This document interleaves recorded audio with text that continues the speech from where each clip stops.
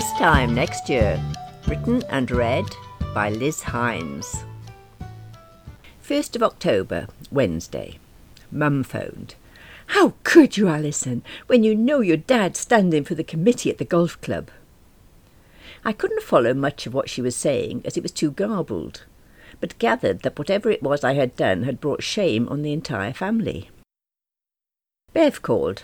"Alice, how could you? Simon is furious." "Yeah, all right, Si, come in now. I'll have to call you back later, Alice." I phoned Pippa. "Hi, Pippa, it's me."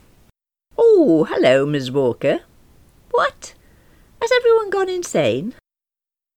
"Go and buy a copy of tonight's Evening Mail." I am a page 1 girl. I'm surprised, considering the size of my boobs, that it didn't put me on page 3, but no. There's a large photo of me on the front of the Evening Mail next to a headline saying, "Singles being serviced." The report goes on to say that lonely divorcee Alison Walker was amongst hundreds who crowded into Walco's city centre store for their first singles night. Alison, 60, said she was delighted with the service. The newsagent looked me up and down when I went in to get the paper. He said, "Wouldn't have said you were a day over 55. Not bad for your age, are you?" I'm just relieved that they got my name wrong. With a bit of luck, not many people will realise it is me. 2nd of October. Muriel and young Mr. Davis were looking at last night's paper when I arrived this morning. Muriel tried to push it into her drawer quickly, but only succeeded in making young Mr. D yelp when the drawer corner caught him on his knee. "Can I just make it clear," I said, "that I didn't say that. About being serviced, I mean. And I am not lonely, nor am I 60. But yes, I did go to the singles night, and I have got what I deserve for being so foolish. My mother has already told me that." Young Mr. Davis looked again at the paper. Oh dear, he said. "I thought it said served. Serviced does have unfortunate connotations, doesn't it?" "Why?" Muriel asked. He coughed. "I have to go to my office now. Alison will explain." 10 clients phoned this morning, 7 of them simply to confirm that it was you, wasn't it?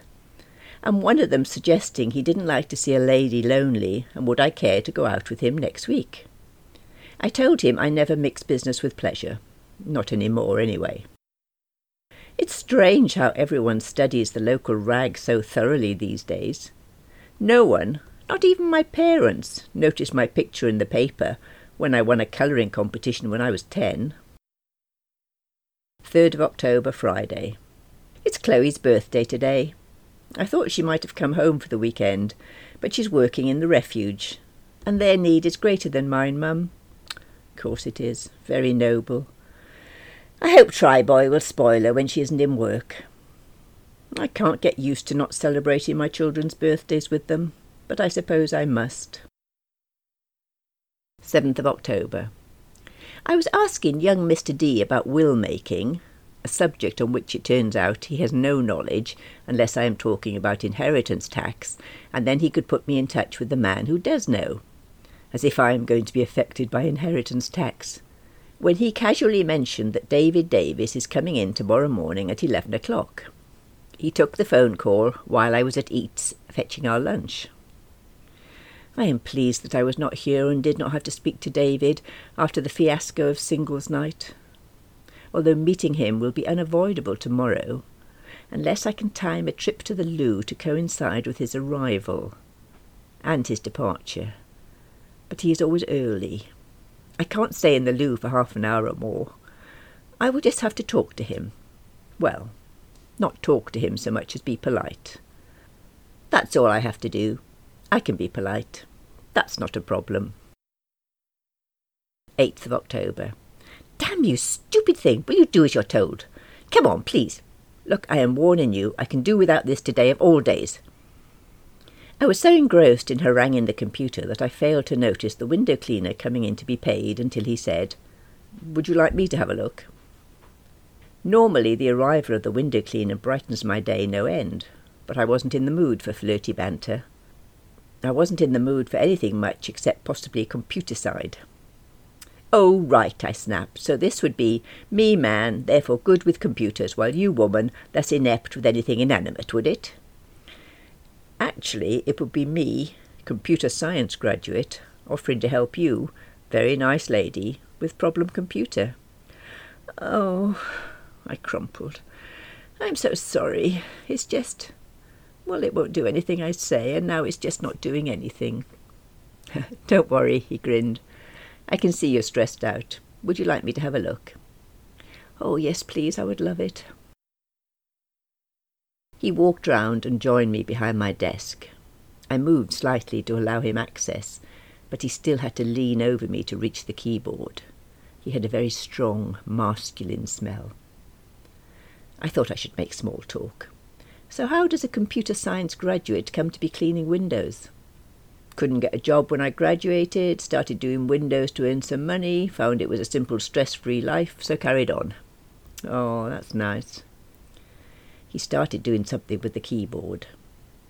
Noticed his nails were clean and neat-edged, obviously cared for, but not excessively so. And his hands were very capable. No doubt he knows how to use them in all sorts of ways. He turned his face and looked at me expectantly.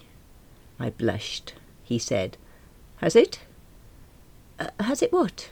Has it tried to reset itself? Oh, I have no idea. It might have done. He turned back to the screen. Resisting the temptation to stroke his shoulders, I asked, "Do you work out?" Only I was thinking of joining a gym, and I wondered if you could recommend one. The one you go to, maybe. I don't know. This doesn't look good. Have you checked the connections? The what? Don't worry, I'll do it.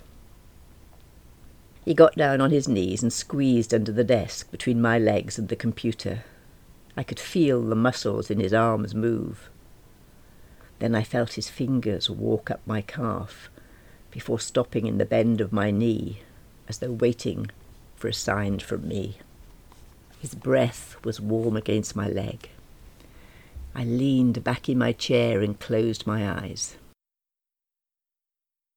"Alison? Are you all right, Alison?" "What?" I'd been so carried away with my reverie, I'd failed to register the sound of the front door opening. I was so appalled to be caught mid-fantasy, and by David, of all people, I leapt to my feet, kneeing the window cleaner's head against the metal box of the computer. He ouched, I squeaked, and David peered over the desk. "My computer's not working," I said hurriedly. "I see, and this is the computer repairman, I take it." "No, he's the window cleaner." David stared at me, his expression getting colder by the moment. I did hope we could be civil to each other, but if that's not the way you want it, so be it. "No, honestly," I began, just as young Mr. Davies came out of his office. "Ah, David," he said, smiling. "Perfect timing. Come on in. Alison, could you make us some coffee, please?" "Not for me, thank you. I wouldn't want to disturb Alison." And he marched into young Mr. D's office, leaving young Mr. D looking confusedly from one of us to the other before following him in. "Is he always such a grumpy sod, or is he just having a bad day?" the window cleaner asked as he stood up. "He's a grumpy sod," I sighed. "So, any joy?" "I'm afraid it looks like your computer's knackered." "Oh, I know how it feels." "I think it might be the disk drive." "Hope you got all your data backed up." "Oh, yes, I'm very careful about backing up." "I'm highly efficient. I do it every week. And fortunately, I was due to do it today." I screamed quietly under my breath. The man at the computer shop said it would be tomorrow at the earliest before he could even look at it. "And how soon after that will you be able to tell me if I've lost my data?" He shook his head. "That depends." I wonder if psychiatrists can tell from the look on your face what is going on in your head. Possibly some could, but I'm sure I don't have to worry about DD. He is far too insensitive to notice a woman's mood, unless she were waving an axe in his direction. Even then he'd probably put it down to her being of a funny age. I wonder if I am fanciable. How do you tell? Security of life with Brian made me complacent. And look what happened. I became less fanciable. But only less fanciable than a 28-year-old. and that's something to be proud of, really. I suppose David must have been attracted to me for at least a brief moment. And Internet Barry was impressed, although I suspect he would have been interested in anything available with boobs. But I've definitely lost the art of flirting. I must put in some practice. 9th of October. The only male client to call in today was 83 and fragile. I did try looking through my lashes at him, but the expression on his face suggested a heart attack was imminent, so I didn't prolong the exercise. I would hate to have him on my conscience. 18th of October, Saturday.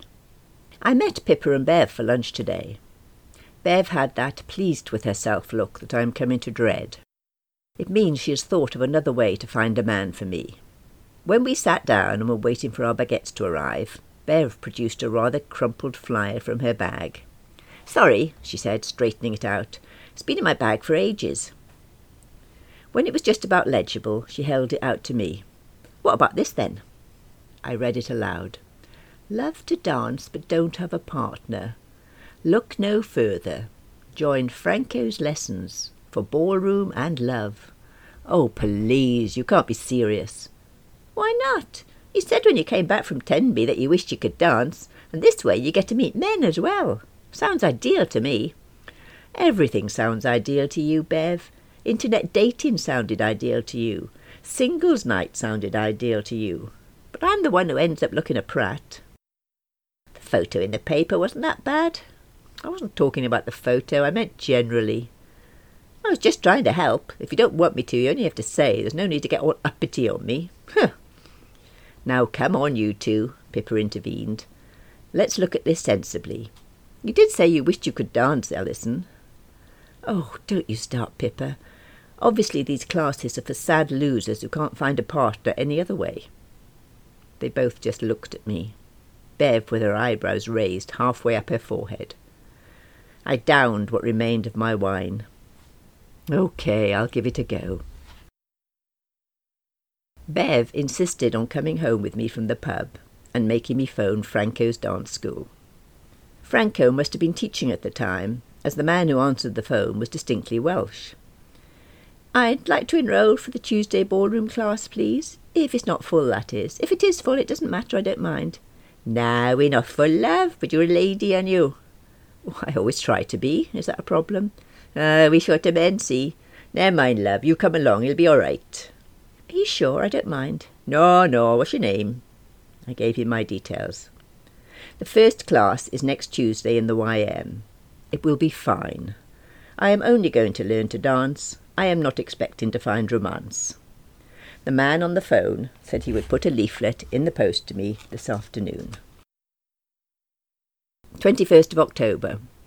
The leaflet introducing Franco's love lessons, as they call the Tuesday night class, arrived this morning. Franco used to be a national champion. There's a photo of him on the cover. He is tall, slim, and very Gallic looking. It doesn't mention if he's married.